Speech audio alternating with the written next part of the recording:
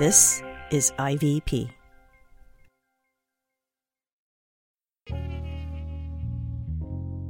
This is The Disruptors, a podcast collaboration from InterVarsity Press and CT Creative Studio. Never been a fabricator, but like MOK, I've been an agitator.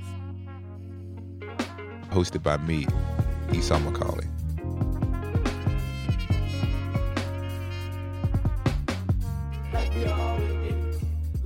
Jemar Tisby is a historian, a writer, a speaker, and the author of the book, The Color of Compromise, The Truth About the American Church's Complicity in Racism. He's also the president of The Witness, the Black Christian Collective. Hopefully it doesn't come across as something of an insider conversation. This is going to be fun. All right. His voice sounds so good. Jamar's? Yeah. Well, everybody's does. I forgot how good his speaking voice was. You know, actually, I was nervous about how you would sound on the podcast, but listening to the draft, it works. It's really good. What you mean? In person, you talk really fast. Okay. But it works on the podcast. People have always said that I speak quickly. Even when I preach, my congregation's consistent complaint. You are talking so deliberately right now. I'm trying my best to slow down. I'm trying to slow down.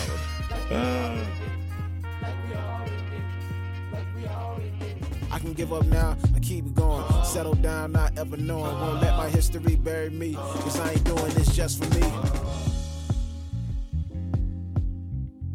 Me and Jemar, we've known each other for a long time. But it's also the case that we have similar but slightly different perspectives on how you bring about social change. So I was interested about Jemar because of the nature of the disruption that he brings and how it interacts with how African Americans have engaged culture. And so within the African American context, there's what I would say and Jemar doesn't really fall into the radical stream, but more of the independent stream. We go and we build our own institutions where we have complete financial control and we set the terms of our engagement. And there's a long tradition of African-American self-reliance. What's the name of this podcast again? The Disruptors. The Disruptors. So let's do something a little bit disruptive. Let me ask you a question. Okay, there. If you were going to start a podcast and there was an outlet that had not one, not two, not three, but 6 different podcasts in a suite, but that was Black-led and Christian, would you look to that outlet? Yes, I would look to that outlet. The bottom line is where we as Black people, particularly as Black Christians, place our voices communicates volumes beyond just what we're saying or writing.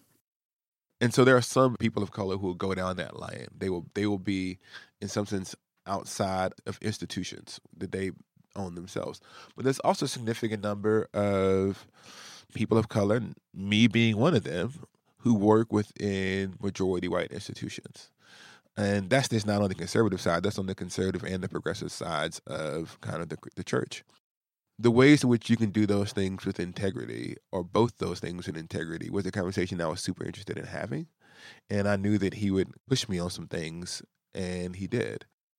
But alongside that, and Jemar would agree with this part too, that there has to be collaboration. And that and not just collaboration strategically, there has to be some collaboration because of what the Bible said the church is. And so the church is a gathering of people from every tribe, tongue, and nation. So any solution to the problems that afflict us has to be cross-cultural. African Americans often wonder how to balance those things. How do you balance collaboration versus building your own space? And both of those carry their own risk and their own cost. And he was someone who once highlighted more collaboration, and now I would say he highlights more, not to the exclusion of, highlights more building his own space. That's an interesting journey to go on. That is where I am right now.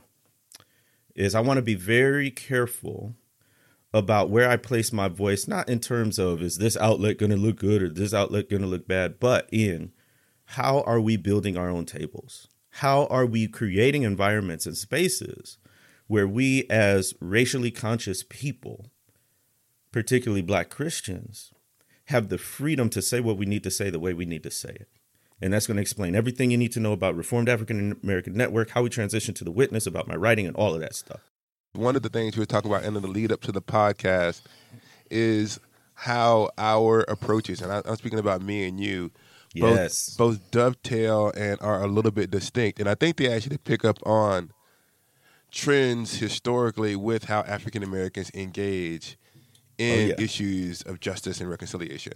That's what the people need to hear. I was talking to our producer, Richard, I guess you can say your name. I was talking to our producer about the fact that there's a strand in the African American tradition that is, and separatist is not a negative word, but this says, forget it, we will build our own. And it focuses on kind of Black infrastructure, Black businesses, Black-owned institutions. You better believe it. And there is a reformist tradition within the African American, particularly Christian tradition, that says let's reform the institutions that we have, which I actually think is distinct from the African American accommodationist tradition, which is let's just accommodate to the institutions and get what we can. But we further complicate it when we look at different spheres, right? So if we're looking at the ecclesiastical sphere, then you have a lot of reformist folks who are in Black churches, but want to reform political or social institutions. Whereas if you look at accommodationists, they can be found in all spheres and all sectors. Yes. And if you look at the separatists or the radicals or the builders or whatever you want to call them, that also can fall into different spheres based on, what sector of society you're talking about. So I attend a predominantly white secular public university for graduate school. I'm not trying to start my own university. But when it comes to church or a nonprofit, a Christian nonprofit, then yes, I see much space for independent Black-led institutions. So take this, you link this to what happens with the Reformed African American Network and what you guys are up to now in the Witness. So when we first formed, it was fall 2011, and I was at Reformed Theological Seminary, which is not only white, it's Southern Reformed Presbyterian-ish white. So it had a lot of racial baggage in terms of the context. And so what I had been trying to do for a long time, ever since I stumbled on this thing called Reformed theology, is find multi-ethnic community, really. You should have just found some liturgy, but that's a different question. I found some literature. I found some contemporary liturgy, not literature. Liturgy. Okay. I gotta get my commercial in. But I'm sorry, I'm gonna let you live.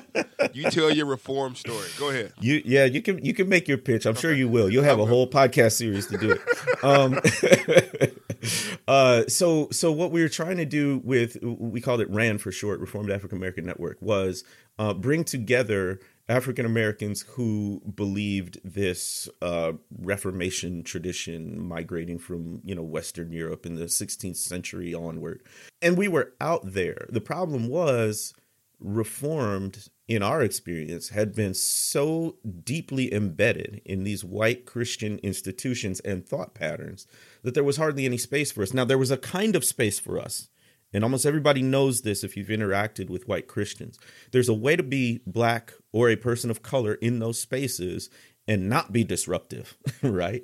There's a way to, like you say, accommodationist. There's a way to even talk about race, which is, sort of this, what I would term racial reconciliation. That's a whole other discussion. But it's basically saying, we will be in your spaces, but we won't move too quickly or try to change too much. We'll essentially adopt whatever mindset or culture or theology is already there. And then you can exist just fine. What we found was a changing cultural landscape that forced some questions that had already been there, but it forced them to the surface. So August 2014, Mike Brown is killed by Darren Wilson, yet another unarmed Black teenager killed by a white officer. Whatever you think about that particular incident in August of 2014, it sparked off a whole conversation, a long-standing conversation about police brutality in Black communities, Black Lives Matter. Go ahead. Can I interrupt you there? And I think I'm just going to highlight that point, is because what really frustrates me, especially when we get to this part of the narrative, and we talk about policing, and we use examples, and I know I can see the comments lining up now. They want us to argue the details of this event or that event. And what I want to say, just for my own emotional well-being, is that the African-American response, or at least my response to these issues, are rooted in a million other personal traumas that we've experienced, of which this particular example serves as a catalyst for discussion. And so regardless of whether or not, like, one incident, however you interpret one incident or the other, this is actually not talking about Mike Brown in particular. It's saying that what I want to make sure gets heard is the narrative that emerges across time as relates to African-American experience of police violence. And that's at the center of what you're saying right now. So just stay out of our comments, but God bless you. Keep going. But see, even the fact that I have to say that, like on my podcast, I don't have to say that, right? Because I know my audience, and you're trying to reach a different audience, which is fine. But there comes a point, which again ties into the transition that we're talking about, when you're spending so much energy explaining and notating and footnoting about stuff that in conversations with other Black people is just assumed, right? There's an understanding there.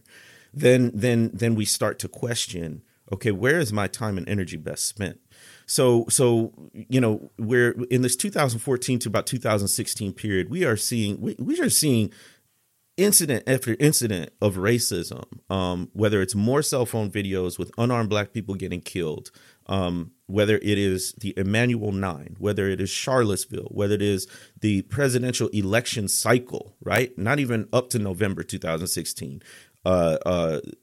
Trump announced his candidacy in June 2015. So for more than a year, we're dealing with all of this leading up to the election. And it's in the midst of that we are getting just trolled and attacked intensely by white Christians. Not all. There's this certain segment that is like hyper reformed, hyper fundamentalist kind of dude bros, sometimes called. And they just came after us. They even hacked our podcast. We don't know who it was, but somebody hacked our podcast, past the mic, to the point where iTunes took it down, and we couldn't restore the feed, so that we had to start all the way over with our episodes, with our reviews, all of that stuff. So it was in the midst of this season that we, as an organization and as a team, were like, who are we really here to serve? And are we able to do it within this paradigm of Reformed African American Network? And over time, that's how we came to transition to The Witness, a Black Christian collective. Now, do you think that initially the goal of The Witness was the Reformed African American Network was to disrupt kind of the status quo as it relates to race? And do you have a different set of race and kind of in evangelical settings? And do you have a different set of agendas and priorities now? Or do you feel like it's more of a name change than a focus change? I think it's both, and I think it's evolving. So when we changed the name in October of 2017, we did not know what The Witness would become. What Rand was trying to do was form community within Reformed Christian circles, and also say, hey, we can talk about race too. Like, this is not an off-brand subject for Christians. What we're doing with The Witness, I think, is much more pointed.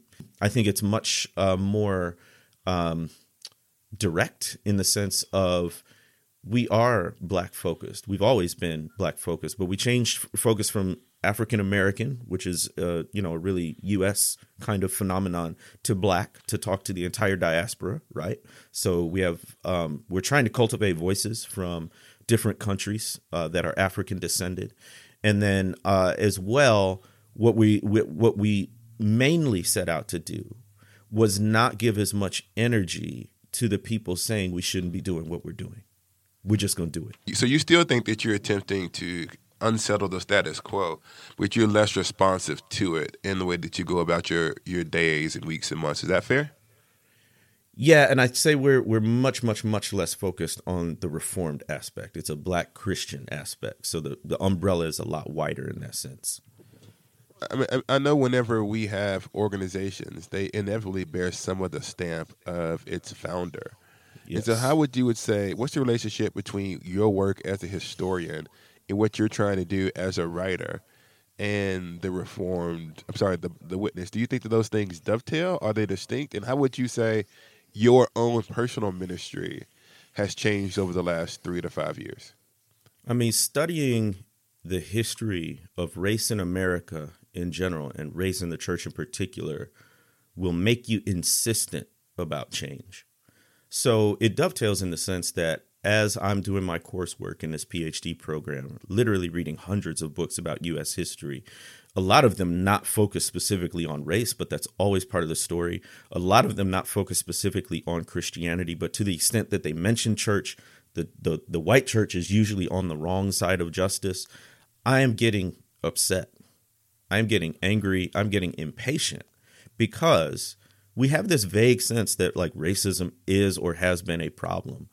But when you start to know names and dates and places and choices that people made, it is absolutely enraging in a righteous anger kind of way. I remember when I was a kid and I was watching. I mean, so like I've been racially conscious for. I mean, when I watched Eyes on the Prize in middle school, and they showed the video of Emmett Till's, like the scenes from Emmett Till's funeral.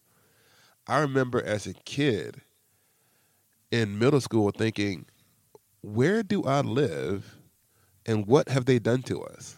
I remember having this sense of both fear and anger. And obviously we could talk about other moments as these things return to us. But in adulthood, was there a book or a moment? I know you talked about the era, like as it relates to The Witness, but was there something that you read that had a strong impact on you? Yeah, it's a confluence of things, right? So I live in the Mississippi Delta on the Arkansas side, and so I live in the area where so much of this racist history happened, right? It's all over the place, but the geography affected me because literally my commute is through cotton fields. And so that strikes you some type of way as a Black person in America, no matter how much history you do or don't know. More recently, it was reading David Garrow's Bearing the Cross, which is a biography of MLK, and seeing what Martin Luther King went through as the most prominent figurehead of the civil rights movement for 13 years, 55 Montgomery bus boycott to 68 his assassination, that early on, I mean, a month into the Montgomery bus boycott, he's getting death threats. And he endured that, for over a decade just to give voting rights, just to desegregate, just to promote the beloved community. And that got me. That really got me. And so you talked about anger. And one of the things that is tricky as it relates to African Americans who are engaging in justice, I think it's the James Baldwin's quote, to be, and this is his language from then, to be a Negro in America and to be slightly aware is to be in a state of almost constant rage. Yep. And so I have a chapter in my book on Black anger and Black rage and what you do about it and how you think through it and process it as Christian so that we're not consumed by it. But I would like to hear you reflect on how you deal with the anger that comes from reading American history and how you find space for hope. I share the anger. Well, I'm not saying.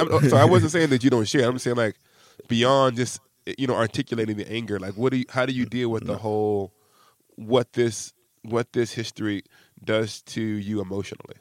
Yeah, that's what I'm saying. Yeah. Sharing it is cathartic.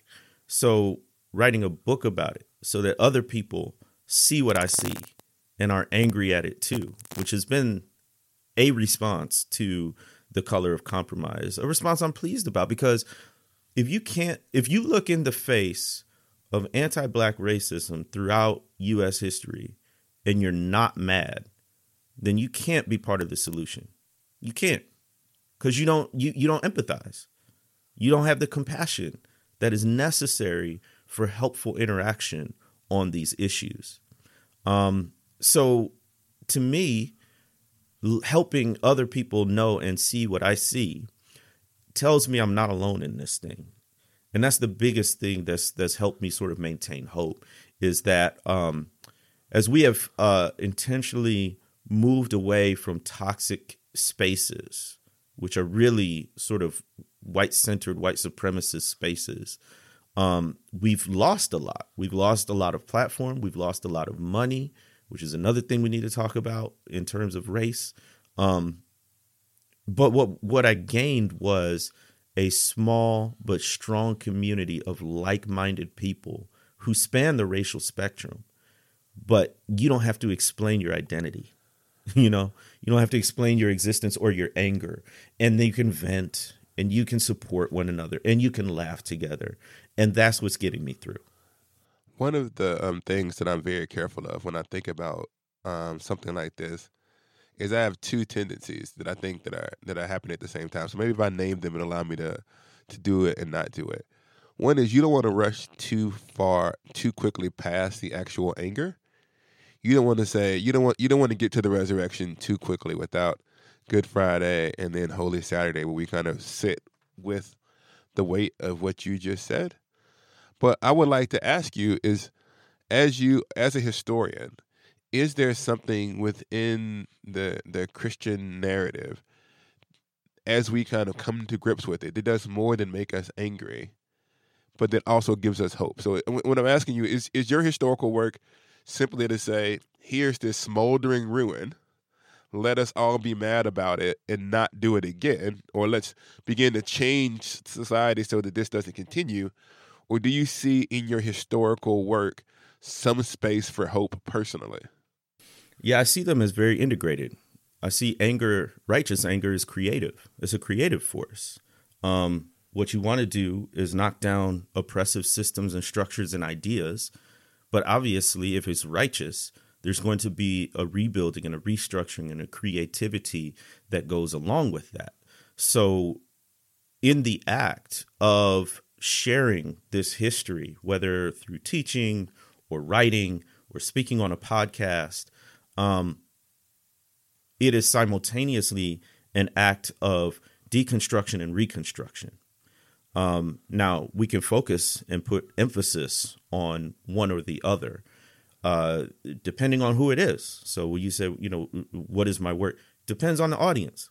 If I'm talking to a predominantly white evangelical audience who in their institutions and structures probably haven't explored this in much depth, there's got to be a lot of deconstruction going on, which is going to sound like a lot of the bad stuff that happened, which is an intentional decision to deconstruct the sort of triumphalist American and Christian narrative that many people have inherited.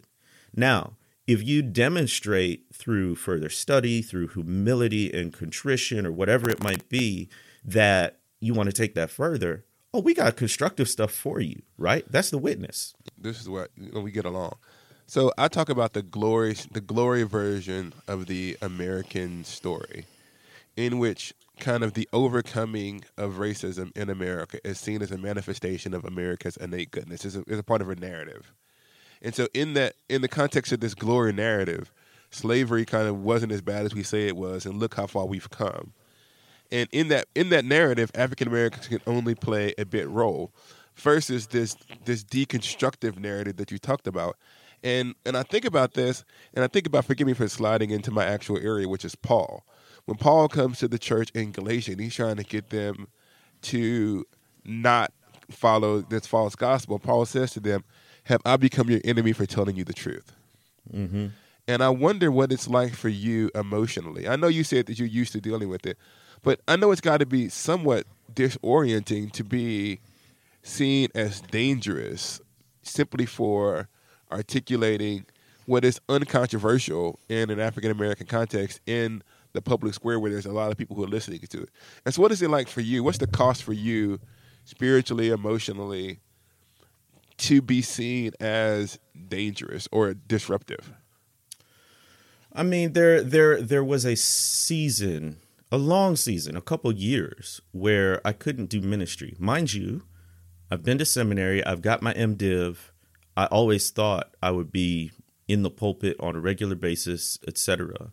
But I had been so hurt by white Christians who treated me as an enemy, and the specifics. Now they're saying, oh, it's critical theory, critical race theory, liberation, Marxist, communist, all those labels, right?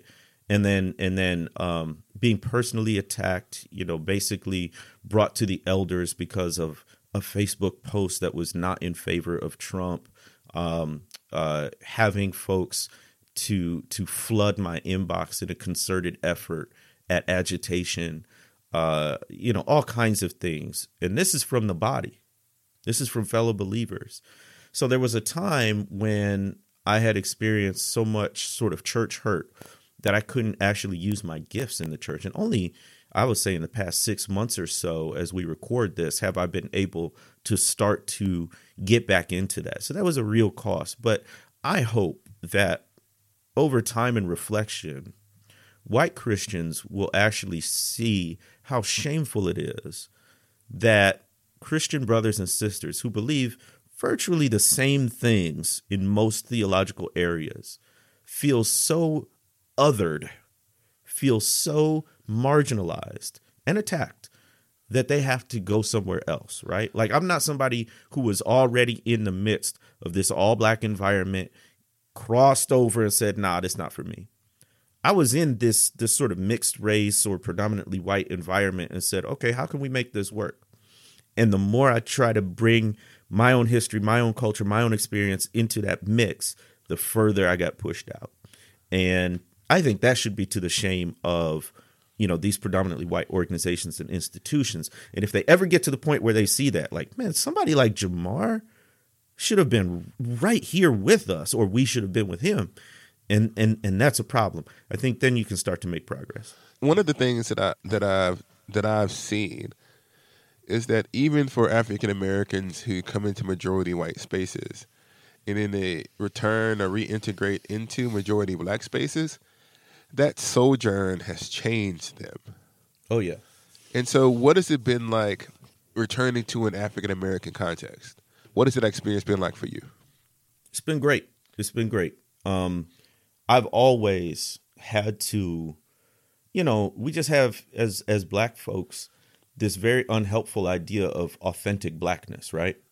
And so I remember in college, because of the way I speak, I remember in college I did a summer internship in the inner city of Chicago, working with a youth day camp there. And I distinctly remember I was sitting at a park, like watching my group play at the playground. And this one little girl comes up. She wasn't part of our group. She was just out there. And she just starts chatting with me, like, who are you? What's this group? What do you like? All those kinds of things. And then all of a sudden she stops and just kind of cocks her head to the side. And she looks at me funny. And then she says, you talk like they do. I'm like, who is they? And she said, white people. I was like, oh, okay. Then when I came to be a teacher in the Delta, it was the same thing, right? Now you have this college-educated black man who speaks a certain way, not from the South, et cetera. And you sort of have to assert not your blackness. What I found is what you have to do, what I had to do was make clear my solidarity and get rid of any sort of idea of condescension, right? Like even a subtle thing of I'm better than you. So that's the difference between, using a parent's first name and calling them Mr. or Miss, right? Yes. Like, those are the kinds of things that I've always had to do. So it's not new. It's interesting because I came out of the Black Baptist tradition, and I'm talking about the Southern, when it comes to preaching, the Southern hooping tradition. Yeah. Like my granddad was a call and response black pastor who was also in a gospel quartet who, would break out in a song in the middle of his preaching. And I went into the ministry at 18 in the Black Baptist context, but I never hooped. And so it was really interesting you talked about that, because when I was growing up, they used to like, oh, you lecture. Yeah, exactly. That was a nice lesson. That was a nice teaching.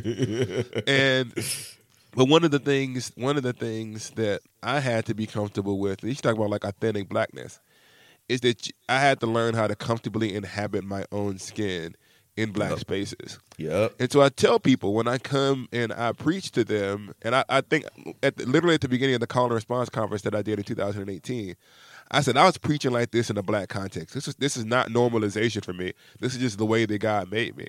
And I think the part of it is sometimes coming out of white spaces, the attempt to reestablish your credentials can feel very, very pressing. Did you ever feel that, to say like, how do I show my people that I'm here? Did you feel any of that pressure?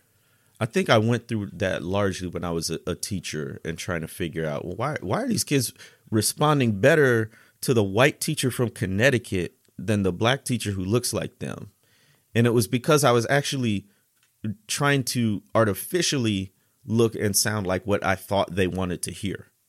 And that was just, kids can see through that immediately, right? So it took me probably about 2 years to start to begin to say, okay, I can be a window into, my own brand of blackness. And it's not any less black than what I feel other people want to see or hear from me. So then when it came to, more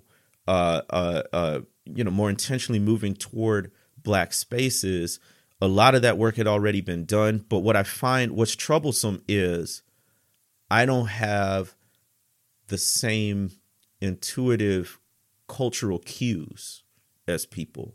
So I got to go and learn. I have to intentionally sort of sit down and study the history of the black church, or listen in a very attentive manner to black preaching and see, okay, what did they do there? How is that resonating? How is that different than what I was trained in a white seminary, all that stuff. So what I have to do is go back and actually study these things that for people who have been embedded in predominantly black setting, it's just first nature, really.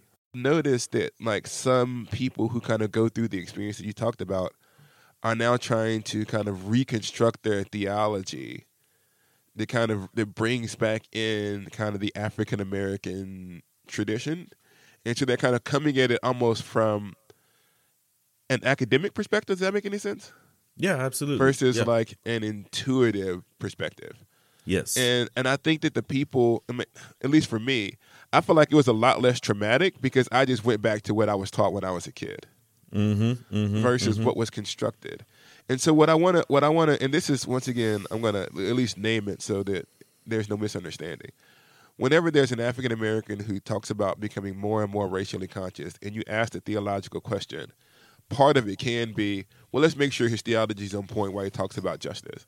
That's not what I want to do right here. But what I do want to do is ask you, how did you maintain or develop or grow your theological sense of self as you're dealing with this increasing understanding of the traits of complicity? How did you keep kind of your faith in Christ and what your core theological principles intact as you went through this process? Or how did they change if they did? Well, that was the foremost thing that stuck out to me, is that there are still and have been such a thing called black Christians.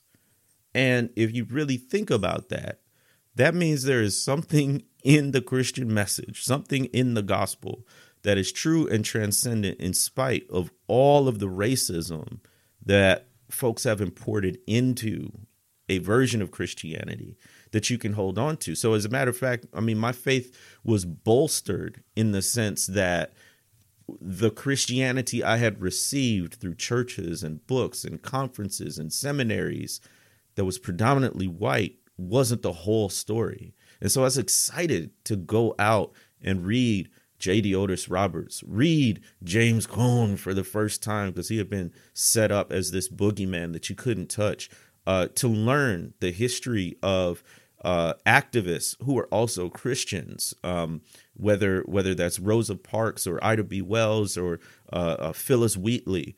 I was thrilled to go back and say, oh, there is a there is a spiritual vernacular here that resonates with my experience that I've never really been exposed to without some sort of critique, and it was invigorating for me. And it goes back to the whole thing of, is Christianity the white man's religion? Well, from a historical perspective, that's an extremely short view of history, because so one of the interesting things is we talk about decolonizing our, bookshelves, decolonizing this and that and the other. But the claim that this is me homilizing, but the claim that Christianity is a white man's religion is a colonization of history. Mm-hmm. It is a white-centered version of history, because if you actually look at the church, here's the Anglican commercial. So you're either going to say to me, people say, well, how could you be Anglican when Anglicanism is white? I said, so now we're going to talk about the church as America, right? But so the church is in America, then the church is in America. So church history is a global phenomenon. Then it's a global phenomenon, and the church isn't just kind of increasing in diversity as you move through time, but the church is born as a multinational, multi-ethnic reality.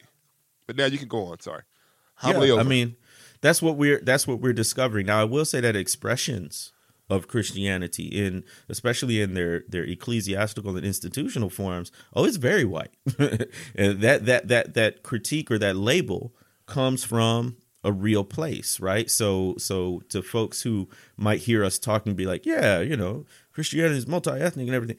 Never forget that there are very white-centered spaces that are so white-centered that they're oppressive to anybody who comes in with any sort of different kind of experience or outlook. So it's a real problem that we have to deal with. But, there are a lot of secular people out there or non-Christians out there who will say, the whole religion is like that. I'm like, nah. That's a very geographically narrow view and historically narrow view. So you wrote Color of Compromise in part to articulate kind of the dark side of American history. And it, in part, is oriented towards an audience that doesn't know these things. Is there any, desire to write, I don't know, The Color of Glory, where you tell the story of the African-American church? I'll focus more on individuals or institutions in future works that highlight Black people, which is one of my, sort of intentional moves. My first proposed dissertation topic was to study a Black evangelical named Tom Skinner, who I'm still studying, but it was in the context of his interaction with white evangelicals, and I couldn't do that. That was going to be soul crushing to me, because what it basically boils down to is the racism he experienced from white evangelicals. And I'm like, I can't spend, however long it takes me to write this thing after having just written The Color of Compromise about, a similar topic. That was going to shake me up in emotional ways, which is one of the things, people need to realize is like, when we do this work, whether as theologians or pastors or historians or lay people and as Black people, when we study race, it is not simply an intellectual exercise, right? It's a mind, body, spirit thing. All of you is in it. And when, Luther and Mary Holbert get lynched, that strikes me, right? The subtitle of my book is African American Biblical Interpretation as an Exercise in Hope. And it is kind of like trying to say, given all the stuff that we've experienced and seen in this country, is there any way that we can still see this as something that is viable? And the undergirding thesis of the book and the examples that I bring out in the chapters is that for African Americans, the process of biblical interpretation itself has been the means by which we gained hope. That's right. Yep. And so it is like you said, it is our Christian faith that allows us to not be in despair. Because, if I was a secularist, Ta-Nehisi's quote, nihilism is well earned, mm-hmm. right? Devoid of a transcendent God, then this is a tragedy. This is true. So what we tried to do, another way we tried to be disruptive, was we had our first national conference, and the title as well as the theme was Joy and Justice. And it was in 2019, so it was continuing the 400-year journey of Black joy and justice from 1619 to 2019. And the whole idea was, we often emphasize, and more so these days, which I think is a good development, we emphasize justice. We emphasize the fact that there has been and still is grave injustice along racial lines. And we point to and highlight the Black pursuit of justice. But in the midst of that, there's also joy. And so we've been able, to take things like Twitter and make Black Twitter, right? When Vine was a thing, Black people were all over that. We've got cultural icons from Denzel Washington to Ava DuVernay. We've got, one Black president.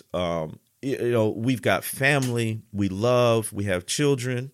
You can actually look at African American history and see that after periods of intense oppression, part of the Black spirit are these strong affirmations of Black pride and Black worth that come as a response. So you talk about the Harlem Renaissance and the strong affirmation of Black culture that comes out of the treatment of African Americans returning home from war. You have you only say Black is beautiful, or the strong, like I'm Black and I'm proud by James Brown, comes in the context of the denial of Black worth. So then you come around, at least when I was a kid, so this is like the 80s, early 90s, and the conscious movement in hip-hop, we were running around with those Africa medallions, and we were all named Malik. And it was once again coming out, I think this is a response to Reagan in the 80s. You have like Black is amazing. And then you come back again, and what's her name? She said, I'm rooting for everybody Black. Who said that? Was that Issa Rae? Yeah, Issa Rae. And what I'm saying is we're actually in the middle of, right now, another strong re-embrace of Black culture as a response to oppression. That's what I talk about it. It's that confidence that actually has a strong influence on popular culture, kind of like Black swagger. I actually do think is a theological response to white supremacy. It is an African American way of saying, and I think that nobody's articulated it better than MLK. He talks about the sense of somebodyness in the new Negro. Mm-hmm. And so I think that we're actually right now in the middle of a new affirmation of that. And that's the joy. That's the joy on the other side of justice. And it's also kind of this African American tradition, and maybe it's not unique to us, but I know that we do it. Just laughing in the face of extreme trauma. Oh yeah. So I mean, the Black people, at least on my timeline, were like leading the like World War III jokes. Yep. And it wasn't that we weren't taking war seriously. It was just like, given the darkness that we experience in America, you either weep or you find your way towards joy. So I'm glad that you guys had those two things together. That's right.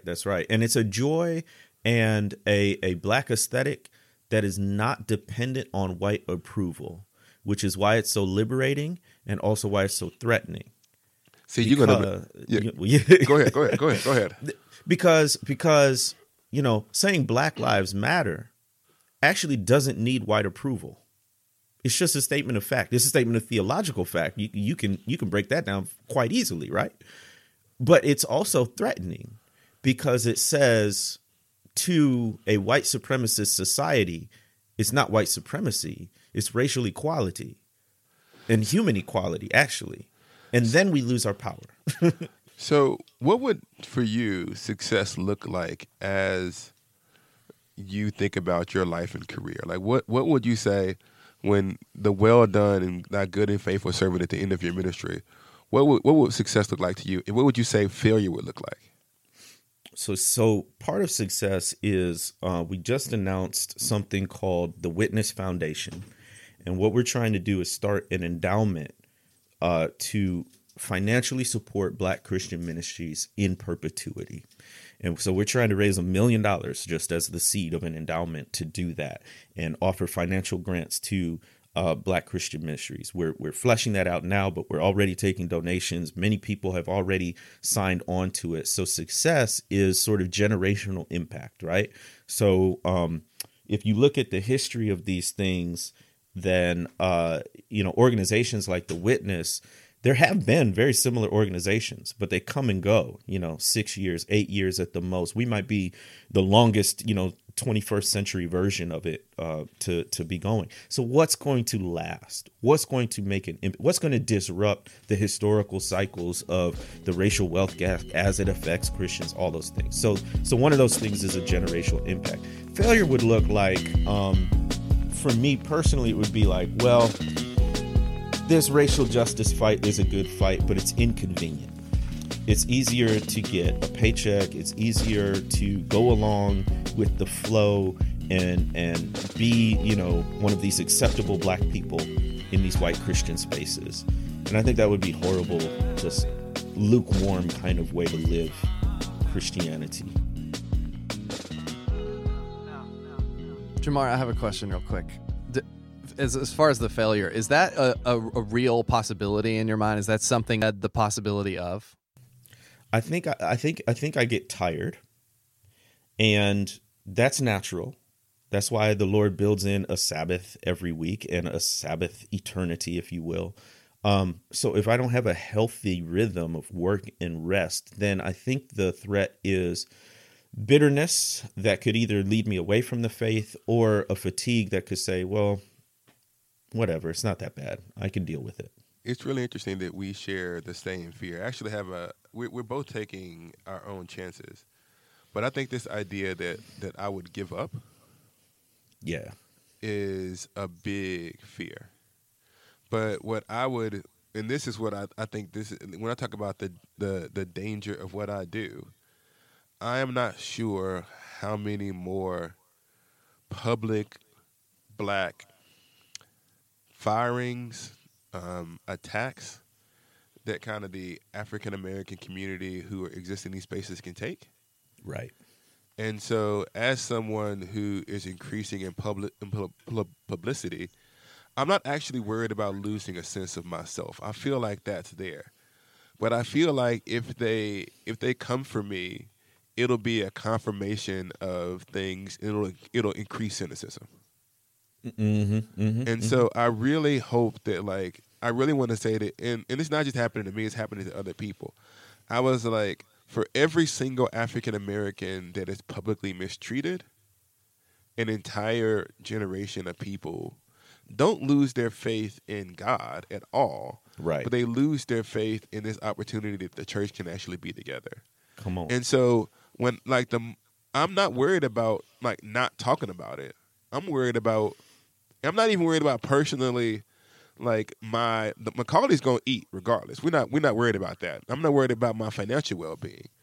I worry about the dishonor to the body of Christ that happens when the historical record. I'm not famous, and so ain't people gonna be reading the textbooks. But when people see what happened to Jemar, they just go, "Man, you see." And so I just don't want that to happen, and I'm hoping that the church, the majority culture in the church, learns that lesson.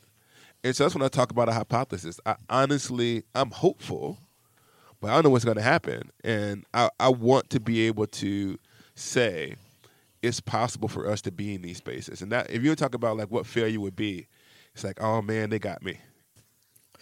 Cynicism, nihilism takes over. Yeah. And I don't think it's cynicism about God, but I think it's cynicism about the church. And I do think that the church's witness in the United States is only possible if it's multi-ethnic. And this is not a conversation we can have here. We need to get off the podcast. But when I talk about multi-ethnic, I mean black, white, Asian, and Latino together talking about the nature of the gospel in a fractured culture. And Native and First Nations, yes, it's funny because as soon as you, men, women, as soon as you begin to list things, you always leave people out. The diaspora, which is different than kind of native born, you know what I mean. See, I'm gonna leave somebody out. I love all y'all. The point of it is, I don't think that there's another future for the church in America. There isn't. Yeah, than this. Absolutely. And so the hypothesis is real. So you talked about, and this is kind of floated around, and I'm sorry to come back to this towards the end of our conversation, but the witness itself in your own ministry and world kind of exist outside of white structures. This is the Christianity Today InterVarsity podcast, where we're in the middle of these predominant institutions. And there are African Americans who historically have been a part of these institutions as attempts to reform. And so as someone who's not engaging in that kind of work, what would you say to someone who's in the middle of these spaces? What would you say to them other than come over here and join me? What kind of questions and suggestions would you have to people who are in these spaces? I think we do need to dwell on that question and ask, why aren't you over here in a predominantly black institution? Not you personally, but as a general question. Ask me. This is me and you. We're talking. I think I know your answer, but go ahead.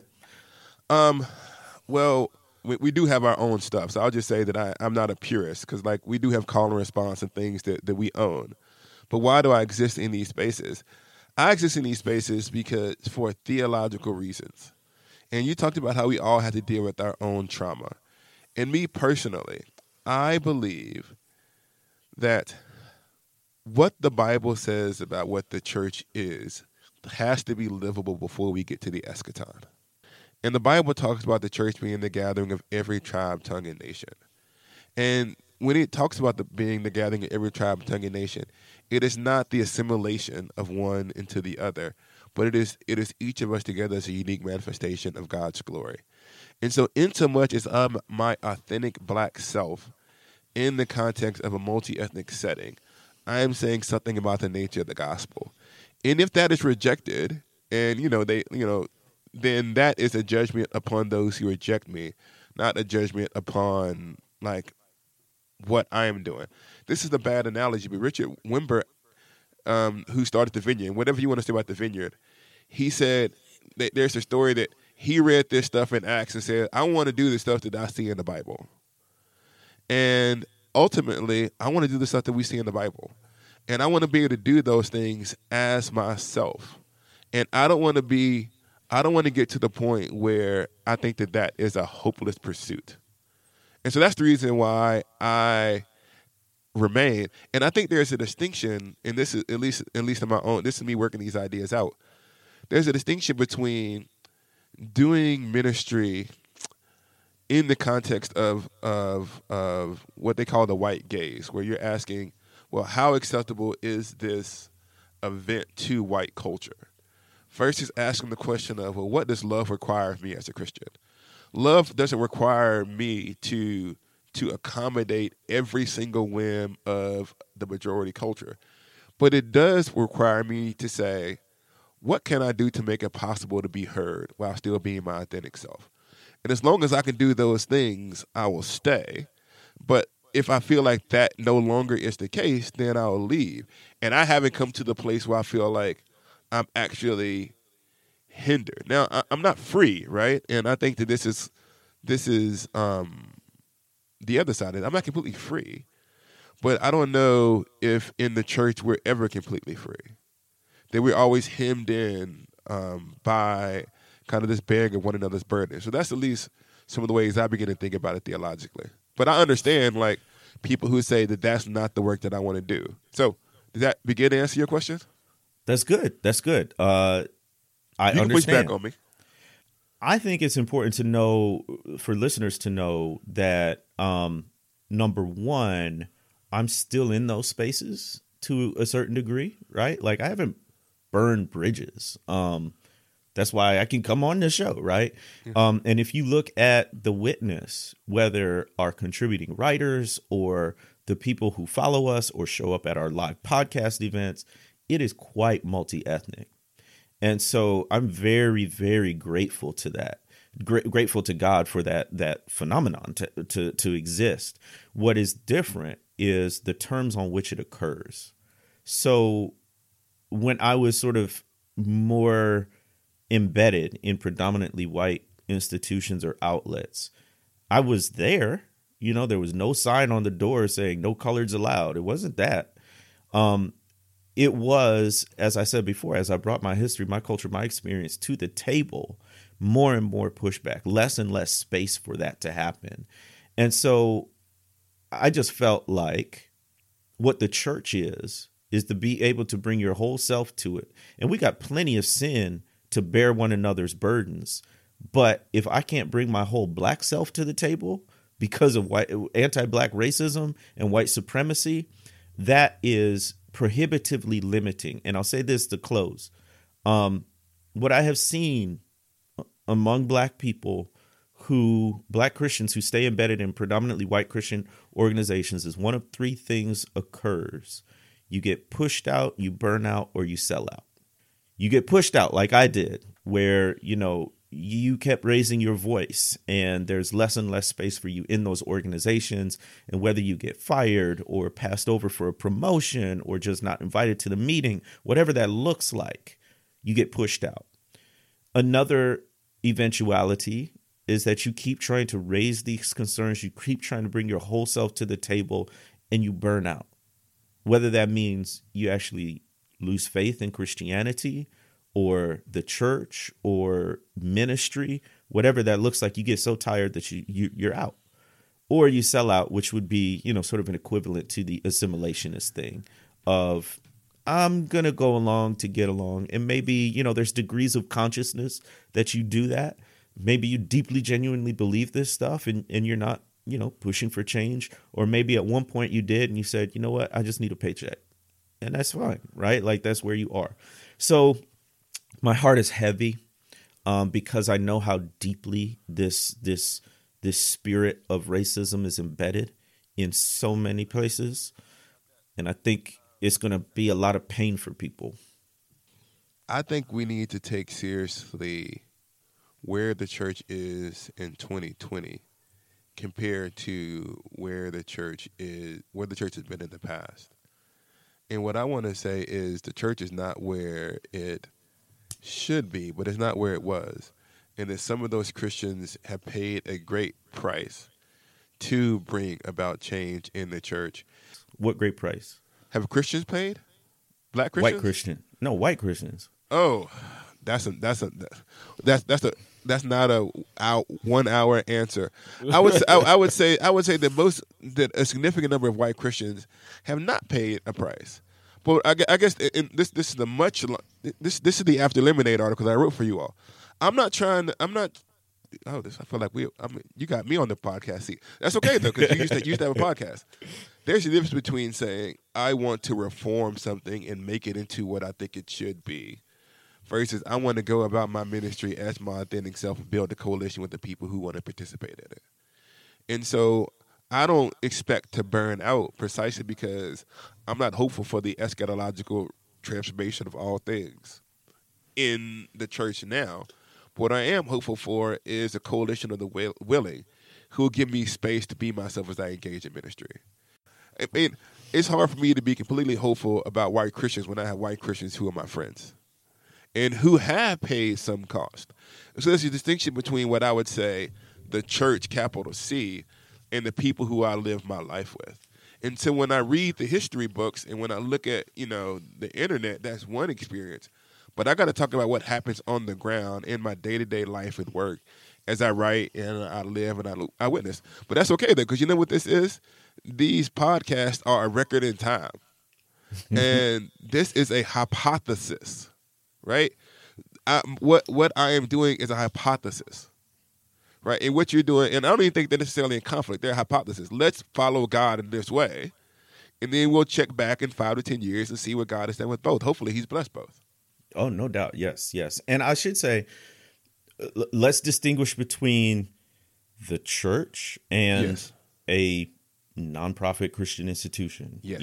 Right? Like, so God has not promised to preserve your college campus ministry or your publication or your conference or whatever it might be. He has not. That might get burned down. He has actually promised judgment upon you for unfaithfulness, but you keep going. Yeah, exactly, right? Actually, God has not promised to save any particular church.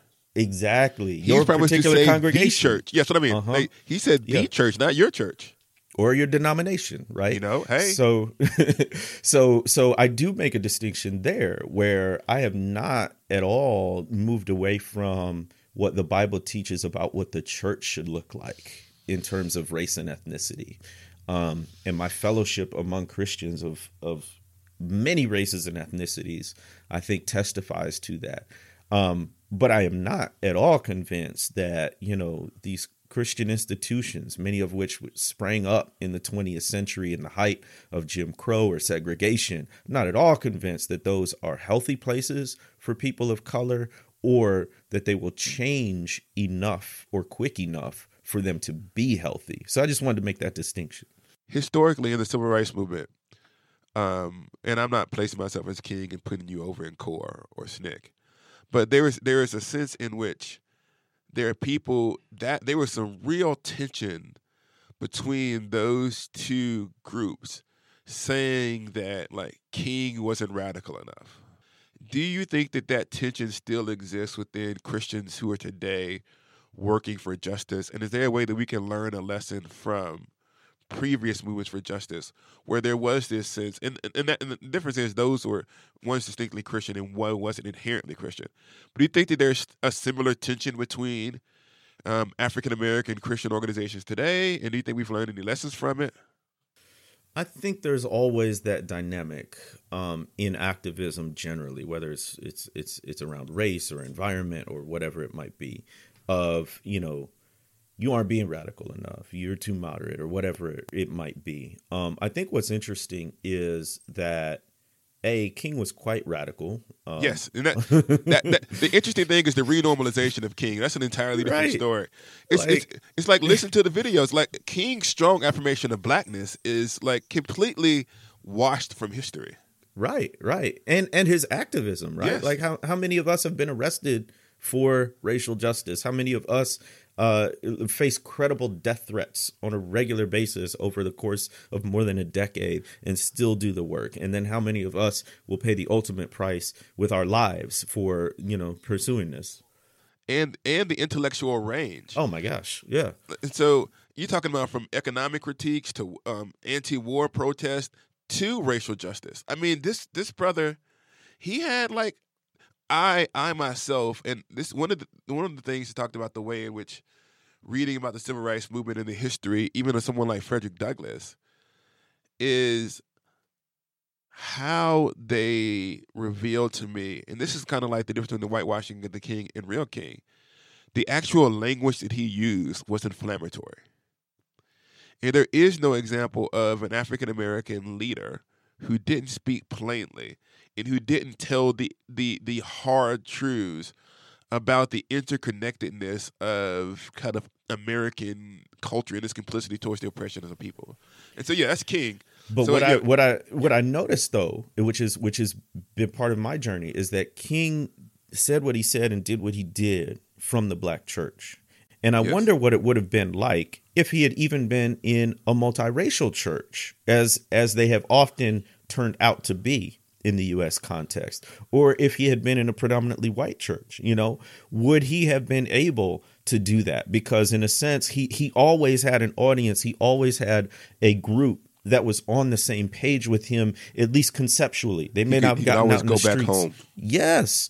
And so for many of us in this, late Gen X or millennial generation, because our environments have been so interracial, really predominantly white, whether that's, where you went to school, college, seminary, church, whatever, we're thrust into these environments because of desegregation. Now we can be there. But what has happened is we don't have that home base like many others used to have or still have in different contexts.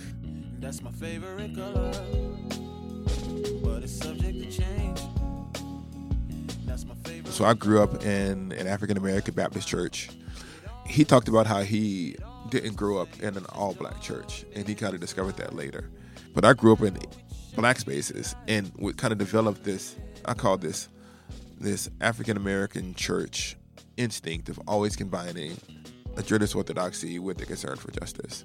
And so when I came into evangelicalism, when I started interacting with evangelicals, that cognitive dissonance hit me really, really fast. He represents a stream of African Americans who came into evangelicalism, largely in the Reformed tradition, who then exited. Not necessarily generous orthodoxy, but the institutions and the power structures of evangelicalism to create their own space. And that is, I would say, one of the most important things that happened over the last 3 to 4 years. And so some people who hear about African Americans who came into the Reformed tradition of evangelicalism, then they left. That can be an upsetting narrative. And then they want to potentially attack or be upset with this narrative. But I'm just telling you what happened. And so what I would say, one takeaway would be to understand what happened in America since 2016. And really actually going back to, this is not simply the election, this actually preceded the election in 2016, maybe even coming into the summer and the spring of that year. One thing people would take away is what changed and what didn't when he left. Sometimes we think that leaving certain institutions means that the theological core of who we are changes. And I'm not the theology police, and I don't want to play theology police, but Jemar still loves Jesus. He still believes the central aspects of the Christian faith. And so one of the things that you saw him discuss is how we are so unfamiliar with categories beyond like one set of ideas that all come in a package. There are people assuming that when you change one or two, that you change them all. And so what Jemar did was he says, here's what I think that the scripture and the great tradition says about what the church should do about racism and oppression. And people said, well, if you say those things, then there are 15 things that must follow from that. And Jemar was like, no, those things don't follow from that. But I think that what Jemar reveals is the fact that we have to learn not to package people.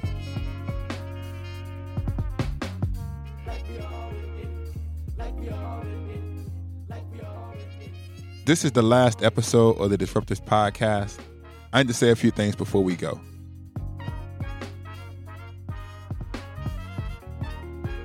When they asked me to do the Disruptors podcast, I said sure, but I didn't really have an idea. I think in the intro was that I didn't have a plan, I just did it. That was actually true. I just showed up. I was given all the notes on how to do the podcast and I said, I think I'm going to do this differently. I'm going to do it how I want to do it. I like that I was able to slide in Outcast references in like 5 episodes periodically, and it happened a couple of times. The Disruptors podcast just turned into a black podcast. Despite the fact that we were sitting with CT and IVP, it was me and Jasmine, or me and Jemar, or me and Sho, or me or Dominique.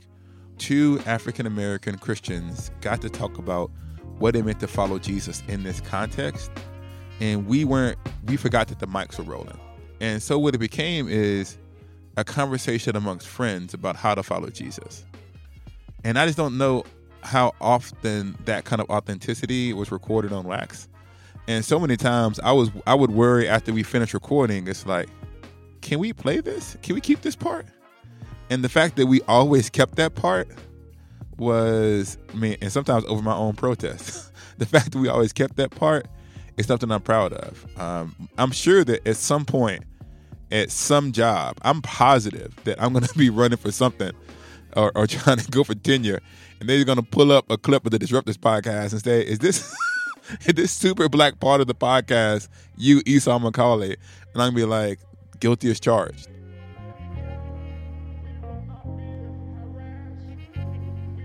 One of the things that made me realize that the Disruptors podcast had succeeded was when I started reading the comments. And I said, oh, the people are getting it. They felt like they were not represented. They feel out of place in really progressive circles because of their theological convictions. And they feel out of place in conservative circles because of the things they believe the Bible calls them to. And so the Disruptors podcast became like a way for people to listen in on a conversation that they had always been wanting to hear, but had never heard before, or at least hadn't heard it in the way that we did it. They talk about the March on Washington, where Martin Luther King, he said, I'm just telling the people in the United States to live up to what they put on paper. We want the church to live up to what it has on Scripture, what the Scriptures actually say about what the church is, what the church is called to do. Everybody who came on the podcast came because something within them compelled them to challenge the status quo. If you say, God has called me to do this work, but I'm not leaving, I'm doing this from within the house, that causes all kinds of problems in your life. It causes problems from the house that you're actually trying to serve in. And they're saying, like, why are you messing with this thing that we have? And there's also a sense in which the people outside of the house are like, why are you still in the house? And so the Disruptors podcast became an exploration of how do I live faithfully as a Christian while also calling the church to change fundamentally the way that it does certain things. Justice, academics, and Christian life and praxis. Everybody who writes a book is in some sense arrogant. We have enough confidence to believe that what we say is important to somebody besides us and our friends and family.